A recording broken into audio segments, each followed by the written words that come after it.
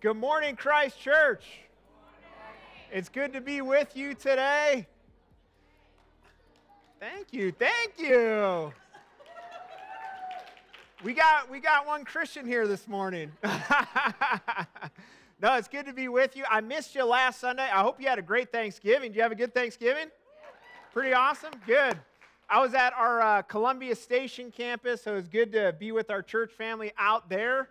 But I always miss you when I'm not here. But can we give Tina a round of applause? Bringing a great word. Super thankful for Tina. Give her a high five on the way out. Maybe doubles if you're really feeling it. But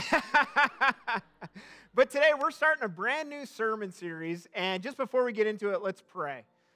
Father, we love you. We're so grateful for all the ways that you love us, that you help us, that you seek us, that you pursue us.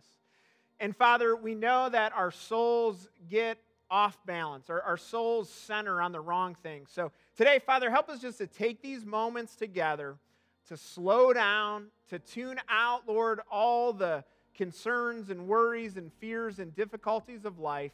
And Lord, help us just to, in these moments, bless you and draw near to you and connect to you in deeper and more real ways. And we ask all this in Jesus' name. Amen. Well, today I want to talk to you from Psalm 103. But as I was working on this sermon, I've always thought of myself as having a bit of an addictive personality. I don't know if that worries you or if anyone feels that way. But, you know, I'm always kind of like, if one is good, five is better, you know? So we had a little early Christmas exchange with Allie's family, and someone gave me those Reese Christmas trees. You know what I'm saying? They gave me a whole pack of it. And one day I was like, I'm just going to have one of those after dinner. Well, one turned into the whole pack, you know? Yeah. And that's just kind of, I wish I could say that was not a normal occurrence for me, but I just kind of wired that way a little bit. You know, if I like something, it's like I only got two speeds, full throttle or nothing. And I know that's not good, you know, but it's just kind of more my default. And recently, my buddy Louie, we, you know, kind of get together and read through books and, you know, learn and grow together. And he said, hey, we should go through this book called The Addictive Personality. I was like, are you trying to say something to me right now? You saying something without saying something? But he's like, no, I just heard it was good and helpful and stuff. So we started reading it together, and I was like, man, this is some really interesting, helpful things. And in the book, here's how they define the addictive personality. An addictive personality is created when we believe that looking outside of ourselves for happiness will bring us what we want and need. By that definition, we all might have that. What do you think? And ultimately it says that when we're looking for these external things in our life to fill us, to really, you know, shape our lives, that is the root of what ends up being broken in our lives. And I was reading this and I was like, this author, from my understanding, is not speaking from a Christian perspective, but I'm saying this is what the scriptures tell us again and again and again. That when we seek things outside of God to really fill us at the deepest levels, that becomes the root of all the brokenness in our lives. All the things that end up hurting and hampering us and wreaking havoc, at the center is, I believe, looking outside of God. So I kind of tweaked that definition a little bit, and I said it this way. An empty soul is created when we believe that looking outside of the living God for happiness will bring us what we want and need. When we, and the way I want to talk about today is when we lose God as our center. See, I believe you are not some random biological being. You are not just the product of blind evolutionary forces. I believe you are far more than that. You are a soul created by a real God. And your soul can only function in the right way when you and I, when we're centered on God. And when we take that center out, our inner world is out of balance and it's out of whack, and it creates all these dangerous and damaging ripple effects in our lives. And the way to actually become healthy is to recenter on God. So we're going to talk about that today, and I want to look at Psalm 103 with you because I think this psalm is all about that. And here's what's cool about reading the Psalms. Now, if you've never read the Bible before, maybe you've read different parts, let me just tell you a little bit about the book of Psalms. The book of Psalms is like taking someone's diary and reading it, which you're not supposed to do that. But in Psalms, we kind of get to do that with some of these great people of God from old. We get to see how they process life in their spirituality. And it's almost like if you're able to see inside someone's mind and to see how they go through disappointment, how they go through rejection, how they go through great times, and how that interlaces with their spirituality, how that all gets worked out. That's kind of what the Psalms are like. It's not just always this straightforward, theological teaching about God, but it's more of a case study. It's more of someone working out their relationship with God in a real way in real time. And I believe that's what Psalm 103 is. So this is the great ancient King David, and I believe that this psalm is him recentering his soul on God. So let me read it to you and we'll talk about it. He says this, "Bless the Lord, O my soul, and all that is within me, bless his holy name. Bless the Lord, O my soul, and forget not all his benefits." Now, if you have a copy of the scripture with you, you can underline that line. Forget not all his benefits. Another way, a less eloquent way to say that is just remember all his benefits. Remember all he's done for you. Remember all he's brought into your life, all the ways he's helped you. And then he begins to list them. He who forgives all your iniquity, who heals all your diseases, who redeems your life from the pit, who crowns you with steadfast love and mercy, who satisfies you with good, so that your youth is renewed like the eagles. The Lord works righteousness and justice for all who are oppressed. He made known his ways to Moses, his acts to the people of Israel. And this part is so rich. The Lord is merciful and gracious. If you've ever wondered what God is really like at his core, these verses give us a great picture of what God is really like. He is gracious. He is merciful. He is slow to anger.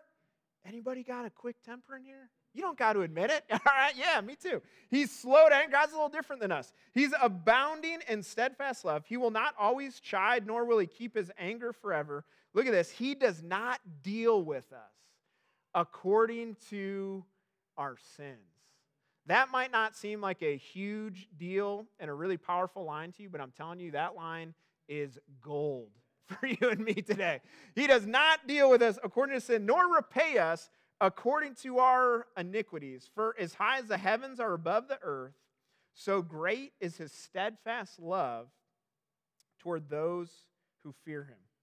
As far as the east is from the west, so far does he remove our transgressions from us. As a father shows compassion to his children, so the Lord shows compassion to those who fear him. Now, the psalm goes on, and we could read more, but for the sake of time, I'm going to stop us right there. I'll be honest with you, first service, I went a little long, okay? Got a little preachy, but we're going to try and rein it in here. No promises, though, so I hope you're comfortable. Amen. But I believe that this psalm, I believe, is David. He's recentering himself on God. Now, if you read the rest of the verses, you'll see kind of some of these themes continued, but then you'll see him end the way that he began, with this call to bless God. But now David's saying, not just my soul, he's saying, now I need some friends to be with me on this. Now I need to bring more and more people in on blessing God. And I believe what he is doing is he's putting his soul back into alignment. And I believe that David is showing us something that every one of us needs to do. Because whether we realize it or not, our soul, it's meant to be centered on God. But life and everything else knocks it off center. I think about, anybody remember the show American Gladiators? One of the high moments of television production, amen? These were an amazing show. And I remember watching it as a kid, and I loved it. And if you remember, some of you, you're with me on this, others, you can YouTube it later on. But there was this one event where they were on these platforms. They were raised up. There were these circles.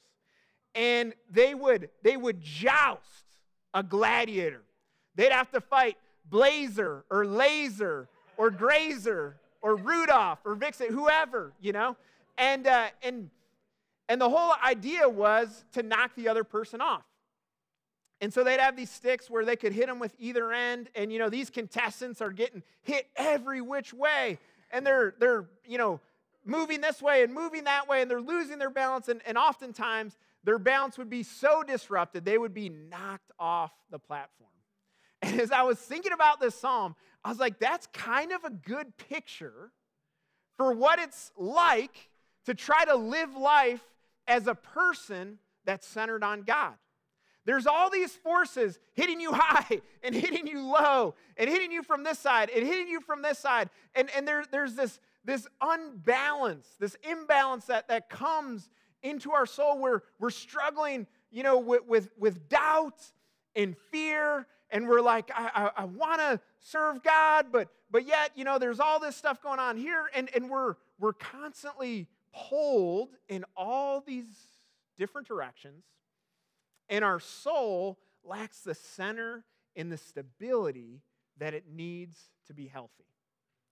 Now, let me explain this in a more sophisticated way outside of American Gladiators. There's this Canadian philosopher named Charles Taylor, and he wrote this very prominent book called A Secular Age. And in this book, he talks about how in the year 1500, everyone believed in God. It wasn't even really up for question or debate. But by the year 2000, 500 years later, that today it can be hard to believe in God. Even if you believe in God, you might really struggle with real doubt at times. And he says, why did that happen? How did that happen? What are the forces behind it? Now, a very superficial answer that sometimes, you know, people might go to is they say, well, there's been all these advances in science, and now everything that we used to use God to explain, science can now explain. And so that's kind of what's called a subtraction theory. But Charles Taylor says, no, that is not what has happened at all. And he writes 900 pages about what has happened. And we're going to start at page 1. No, I'm just kidding. I'm not going to explain it all to you. But here's what he ultimately says. He says, but in our culture today, if you are a human soul today, he says, you live in cross pressure. That there's forces that are constantly pulling your soul in two different directions. He says ultimately that we want God and we don't want God. We want to live, we can't live with him and we can't live without him. And he says that's the reality of our soul. And maybe many of us today, we can identify with that. That, man, there's part of us that is drawn to God, that is committed to God, and then there's part of us that wrestles with all of that. And you're like, is there something wrong with me? Is my faith totally weak? No, this is just the nature of the world that we live in, church. And here's what I would say. I don't think this is a new problem. I think this has always been the problem. I think human beings, since God created them, we've wrestled with honoring God and putting them in the proper place.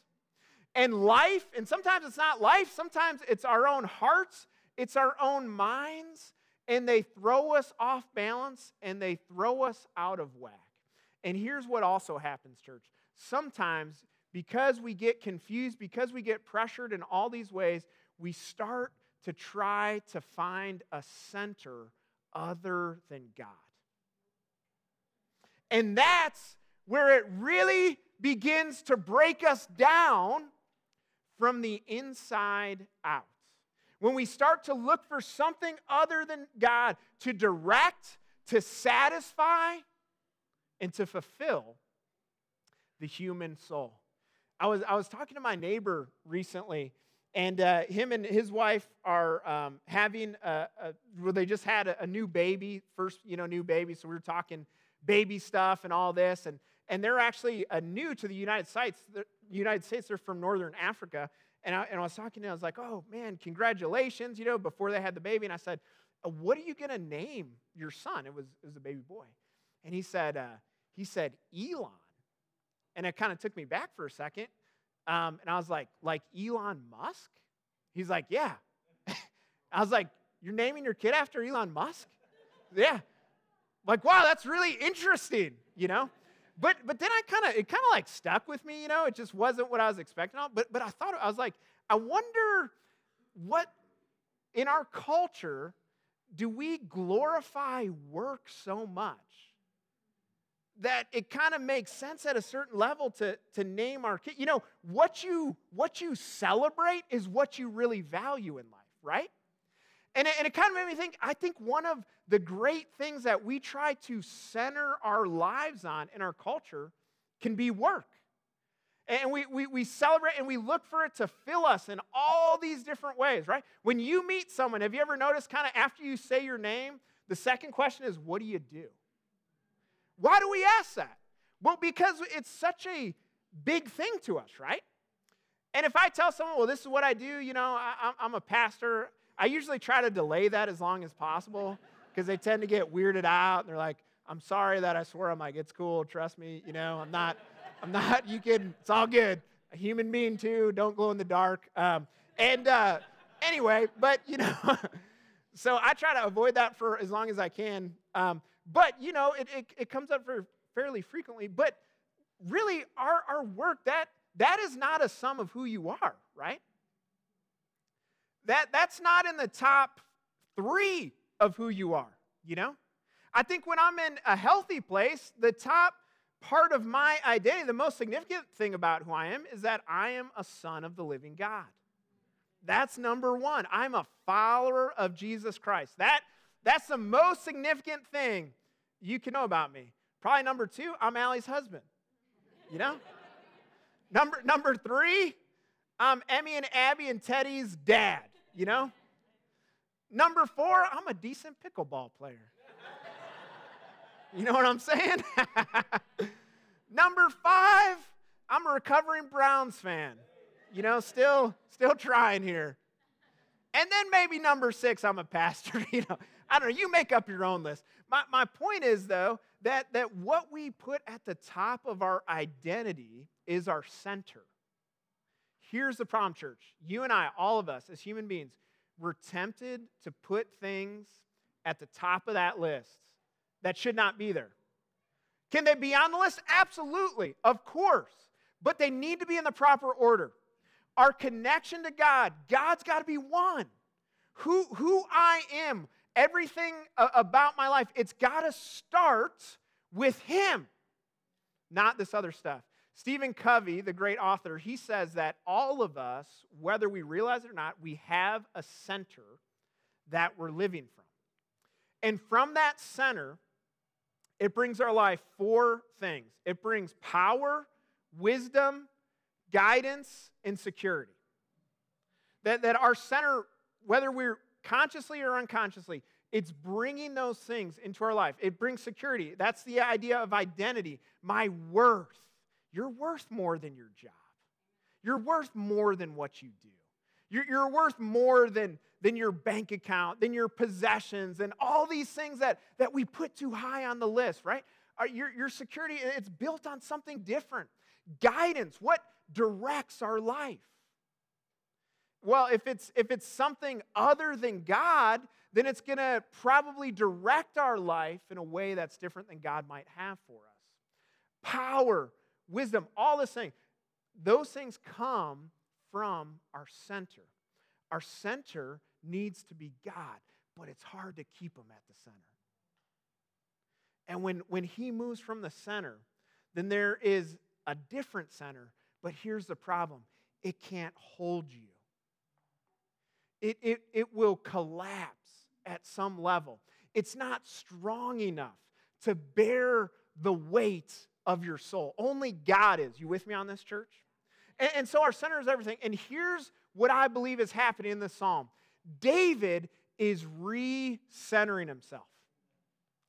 David is bringing himself back to his center.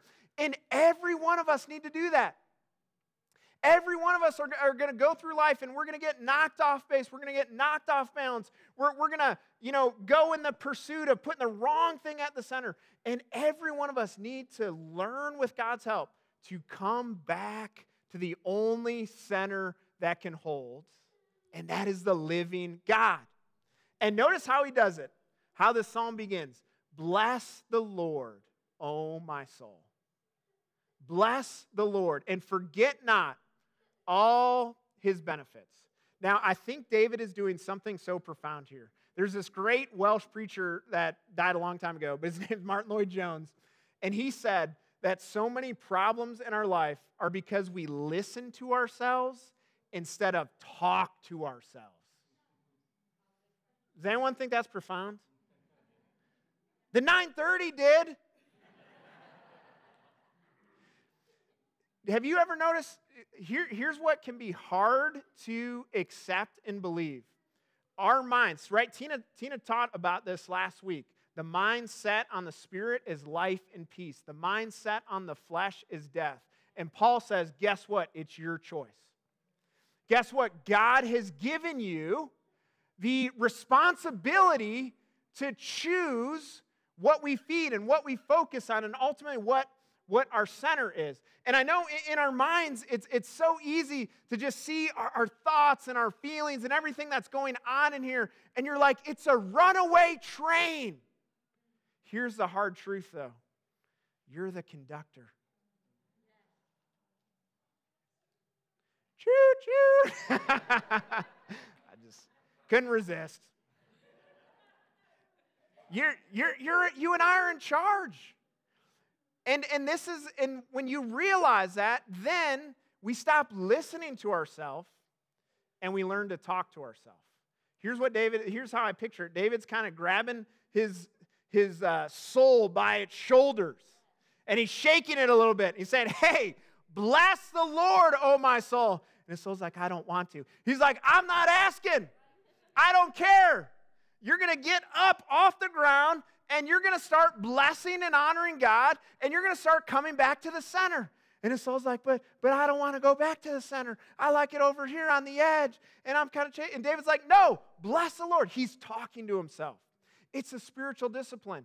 And we have to learn how to do that in our own hearts, in our own minds. And oftentimes, it takes repeated attempts to get the message through.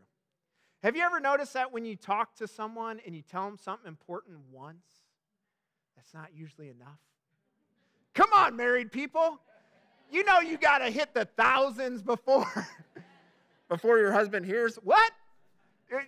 It takes maybe a few goes at it. There's a powerful scene in the movie Good Will Hunting. And if you've seen it, at the end of it, it's about this young man who has experienced a lot of trauma and abuse, wrongly, but he kind of blames himself for all of it. And it's messing up his life. And he's meeting with a therapist, and kind of at the end, I'm going to spoil it a little bit for you, but at the end, the therapist, he just says to him, it's not your fault. And at first, he brushes it off, but he just keeps saying it. It's not your fault. And then he kind of, and you can see it's starting to get in there. And then finally, you can tell he receives it. And he breaks down, and it's like this moment of transformation. And in some ways, I see that is what David is doing. He's just trying to repeatedly go after his soul and break through the walls and break through the resistance and break through all the barriers that are keeping him off center. And he's saying, bless the Lord, oh my soul. I don't care if you feel like it, bless the Lord. I don't care where you're at right now, bless the Lord. and he's calling him back to center. And church, I think that is one of the most important things we need to learn to do. And then he goes at it systematically. He says, and forget not all his benefits. Now, there's this interesting theme in Scripture, and we don't have time to get into all of it, but if you look at all different portions of the Old Testament, New Testament, you will see that the apostles and prophets always warn God's people about forgetting about him. We forget. Have you ever had God work in your life powerfully? And like he answered a prayer and you knew it, and you were so grateful and you were so awed by it, and then 6 months later you were in a similar spot and it was like that all never happened? And you went into that spot with fear and trepidation, even though you had been there before and you had seen God, but what happened? You forgot. You lost sight. It's spiritually dangerous. And so David says, he says, bless the Lord and don't you forget what he has done. Because church, we are forgetful creatures. And I'm not just talking about, we forget errands here and there, and we forget to pick this up from the store, and we forget to do that, but you know that we spiritually forget. We forget the reality and the goodness and the power and the presence of God in our lives. And so David says we have to remember him in at least 5 powerful ways. There's probably more you could pull from this text, but I'm going to run with 5.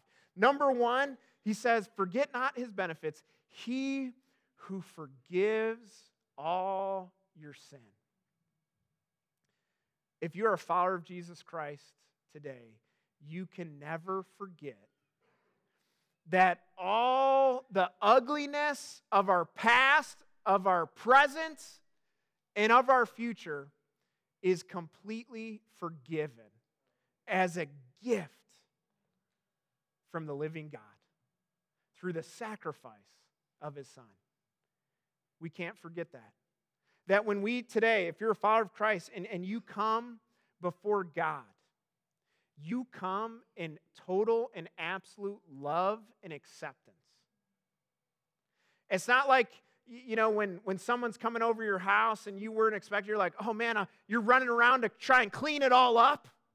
You know, you're putting all this stuff away that you don't want people to see. You're like, I don't want them to think I'm a slob, you know? And you're kind of doing all that, and you're in a mad dash. And many times we think that, man, if I'm going to go into the presence of God, then I've got to clean everything up. I've got to get it in order if God's going to help me and love me.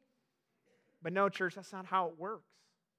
He forgives you and me freely today as a gift. And you can't forget that. You can't lose sight of it. We can't forget it and then start thinking it's like, well, that's because I got my act all together. No, it's not. He forgave you long before that. And guess what? It's not as together as you think anyway, right? He forgives us all our iniquity. Man, sometimes you're carrying heavy stuff. Maybe some of us, man, it was a bad week. Maybe we were an idiot. No, let's not raise hands. But guess what? You know what? You need to remind your soul, there's forgiveness for me here today. Not just for 10 years ago, for 10 minutes ago. Now, that's not something we're trying to take advantage of, but we got to live in the power of it. We need to remember, we need to walk through this life lightly with the help of Jesus Christ. David says, don't forget that. Second, he says he heals all our diseases. Now, I think he is talking more about the diseases of the soul. Because I think that's what this psalm is really about, our souls. Now, the diseases of the body are no joke and they're serious, but I will tell you the diseases of your soul are even more dangerous. The disease of pride and jealousy and hate and unforgiveness and all those things, the list could go on, church. Those are the real diseases that we need to concern ourselves most with. Here's what David says, God heals those. Some of us today, we are a radically different person than we were 10 years ago. The 10 years ago version of ourselves, no one in this room would recognize. Why? Because God has healed our diseases. It wasn't that we got it all figured out and the light bulbs went off and we kind of cleaned. No, it was the grace of God. And we can't forget that, church. Some of us today, 10 years from now, we're not going to be able to recognize who we are today because God's healing power is at work in you and me. And it's a beautiful thing. We can't forget it. He redeems our life from the pit. I love this one. Psalm 40 has always been a very meaningful psalm to me. And in that psalm, David, the author, he talks about being in a pit, but he kind of expands it a little bit more. He talks about it being like this miry bog. And I always picture things in my mind. So I see this kind of quicksandy hole that you're in and really hard to move around and get your feet out. And in that psalm, David says that I was in this pit, I was in this miry bog, I prayed, God heard me, He took me out of it and set my feet on solid ground. And I think about the difference of being in this quicksand hole, this muddy hole that's hard to move, and to being on just some newly paved, pavement, whatever you call it, concrete, I don't know. Solid ground, we'll go with that one. And then he says, and He put a new song in my mouth, a song of praise. He changed the tune of my heart. You know when the tune of your heart is just all darkness and sorrow and you're just struggling? And you know how refreshing it is when that tune changes? And you're encouraged and you're strengthened. And David said, God did that. Now, in my life, I feel like I have experienced that psalm again and again and again. I'll be honest with you. Sometimes I dug the pit and I jumped in. Sometimes I was digging it out. I filled it with some nasty, murky water. I stirred it all up, and then I jumped in, and then I was like, this pit is horrible, God. Can you get me out of it? And God, how did I get here? And God's like, you jumped in. You made it. You dug it. But I'll still help you. And He does. And even though He should be like, I would be like, no, dude, you're staying in there for a while. So you learn your lesson. But God is gracious. He's not like us. And He's brought me out. Now, sometimes I've fallen into a pit. I didn't create it. It was life. It was ugly. It was difficult. Either way, though, God has always helped me. Either way, God has always met me in those places, whether it was by my hand or by someone else's or just by the difficulty of life, and He has helped.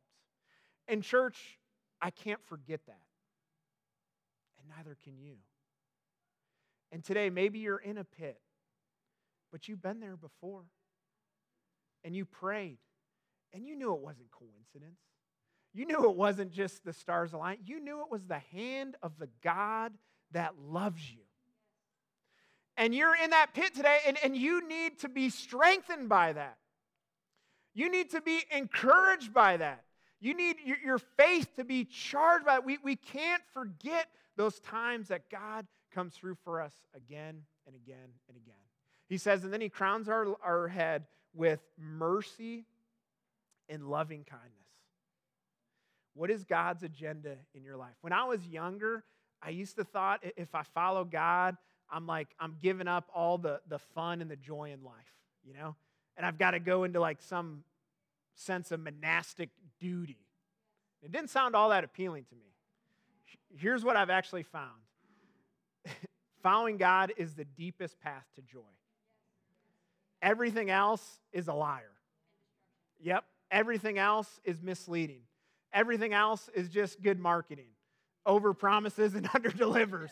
But I fall for it. But it doesn't come through. He crowns us with mercy and loving kindness. He satisfies us with good. Church, you can look for all different centers in your life. Nothing will bring the soul satisfaction of the presence of God. Church, you can look everywhere. You can test all those waters. I'm just telling you, you're wasting your time. You're wasting your time. If you follow God, if you just, plant a stake in the ground and saying, you know what? I don't have to know everything that's coming. Here's what I know. I'm following the one who created me. I'm following the one who died and rose again for me. And I'm trusting that he's going to take me to a place that I need and want to be. And he will. He will satisfy the depth of your soul and my soul in a way no one else can. And we can't forget that. We can't forget that. The times of greatest peace, of greatest well-being, of greatest joy in my life, I've realized, are not connected to circumstances. Some of us have convinced ourselves that we can only be happy if life is going the way we want it. And so far, we've never been happy because life doesn't go the way we always want it. And it never will. I'm sorry if that discourages you. Your happiness is not meant to be built on the circumstances of your life. It's built on your relationship with God. Joy is a fruit of God's Spirit. It is an outcome of being centered on God. And it is one of the most liberating things that we can experience when we realize things can be really tough, but my soul can be okay. My soul can even have a sense of joy in the midst of pain and difficulty. Joy can exist in difficult circumstances, not because of me, but because of my connection to God.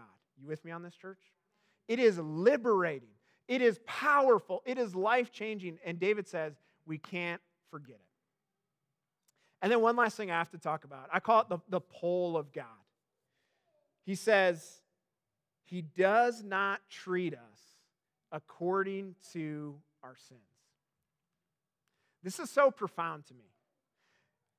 Kind of all my adult life, I've tried to read and understand the teachings and the way of Jesus and been committed to them. Like, I want to follow him. I fail a lot, I mess up, but I'm like, hey, that's always been my aspiration. And one thing that I think every Christian in the world would agree on, there's a lot of things we don't agree on, but I think one thing we would all agree on is that Jesus calls us to forgive. Like there's some parts of the scriptures, like what's it saying? It's a little ambiguous, but there's no ambiguity in Jesus' call on us, if we're his followers, to forgive when we're wronged, when people hurt us. I know that. I've read books about it. I've preached sermons on it. But yet, every time I'm faced with a moment where I have to do it, I struggle with it. And maybe I'm exceptionally broken here today. Maybe it's just me. I hope not. I'd feel better if it wasn't. But I know it. I believe it. But when I face those moments and I'm wrong or I'm hurt, I don't want to forgive. I want to retaliate. Or I just want to hold on to it. But yet, and see, here's what I think, why this is so important. It's hard for us to really believe and practice forgiveness. We just don't work that way naturally. It's hard. And because it's hard for us to practice it, I think it's hard for us to believe that that's actually how God relates to us. I think because it's so hard for us in our daily life, in our interactions with others, I think it's hard for your soul to really believe that God doesn't repay you according to your sin. That God isn't looking at your week and saying, Monday was a pretty good day. What happened Tuesday? Wednesday, we're not even going to talk about this. This is irredeemable. You got a C for the week, so here's a C-level blessing for your life. It's just going to be okay. Not great. And then the next week, you're like, oh, I'm going to do so much better. And then God's like, oh, it was an A-plus week. Here's an A-plus blessing. And then the next week, it was an F. It doesn't work like that. God doesn't treat us according to us. This is what the psalmist is telling us. What does he treat us to according to? Not your behavior, not my behavior, not our sin. What does he treat us according to? Here's what he says. According to his character. What is his character? Gracious, merciful, slow to anger, and abounding in steadfast love. Think about that for a minute. What will God treat you according to? What does that look like? Number one, it looks gracious. As you connect to God, here's what you'll find. He will treat you, gracious means, better than you deserve. According to my sin, it's what I deserve. No, God doesn't treat me that way. He treats me better than I deserve. Merciful. It means God has every right to bring the hammer down on you, but He won't. Because He's merciful. He says, no, I'm going to pour more grace. I'm going to pour more love. I'm going to be patient with them. He's merciful. He's slow to anger. I know no one in here has a quick temper, but some people in the world do. And we know what it's like to be around those, and we know what it's like maybe in our own life about how quick we can get fired up, about how quick anger can surge in us and come out at those around us. Here's the beauty about God. He's slow to anger. He's really, really, really, really, really, really, really, really, really patient with you. If I were God, I would have gave up on me a long, long, long time ago. Anyone else? I get sick of myself. Like, that's right. God is slow to anger. He's slow to anger. That's how He treats you, with this incredible patience. And then He is abounding in steadfast love. He's consistent. You know what you will consistently find from God? Love. Steadfast, abundant, gracious, merciful, patient love.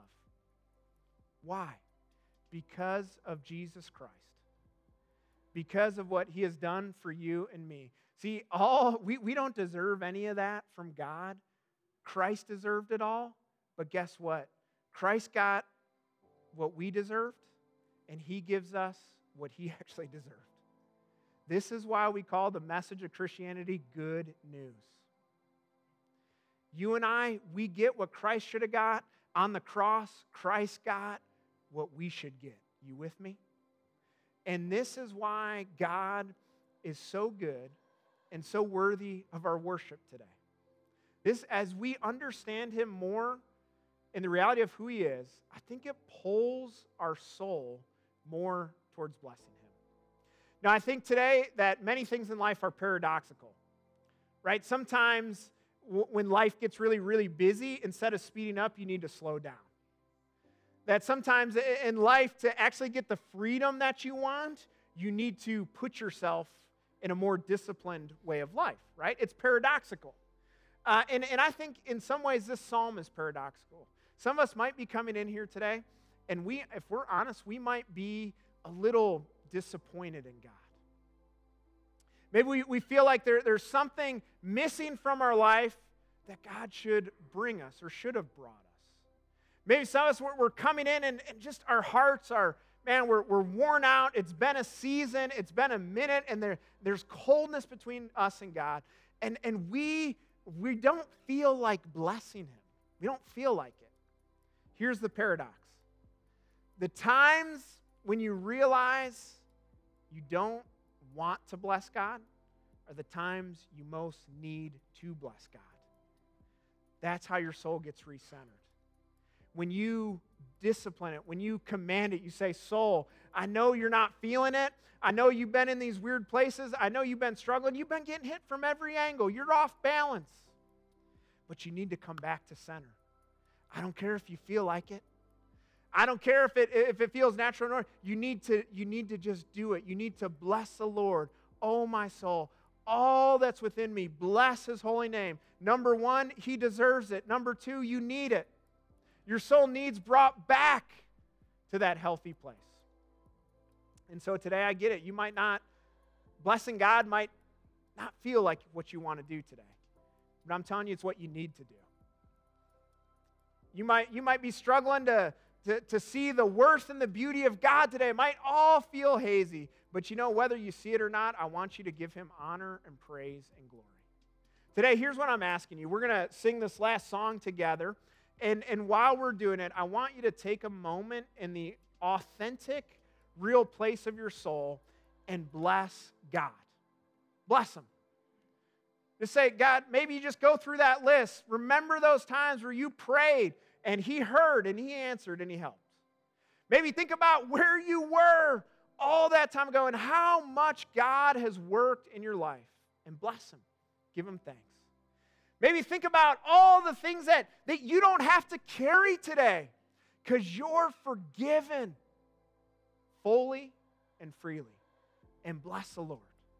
Whatever it looks like for you to do it, I want to just invite you to do it, and let's end today by blessing God, by giving him thanks and honor and glory, and by helping our souls move back to center. Let's pray. Father, we love you. Lord, we do acknowledge that our souls get off center.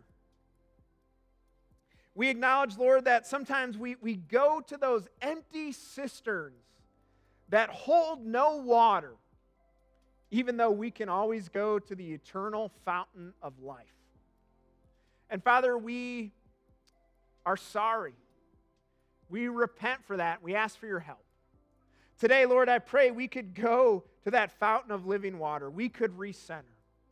I pray, Lord, whether we feel it or not, whether it's a good season or a bad season, I pray just all of that would be put to the side right now, and we could just, with David, we could join him, and we could say, bless the Lord, oh my soul. Bless, and we could say it, and we could think on it, and we could preach it to ourselves until it takes root, until we start to feel it. We could act ourselves into a better center. Help us, Father. Grant us grace. Meet us in this. We ask this through Jesus Christ our Lord. Amen. Church,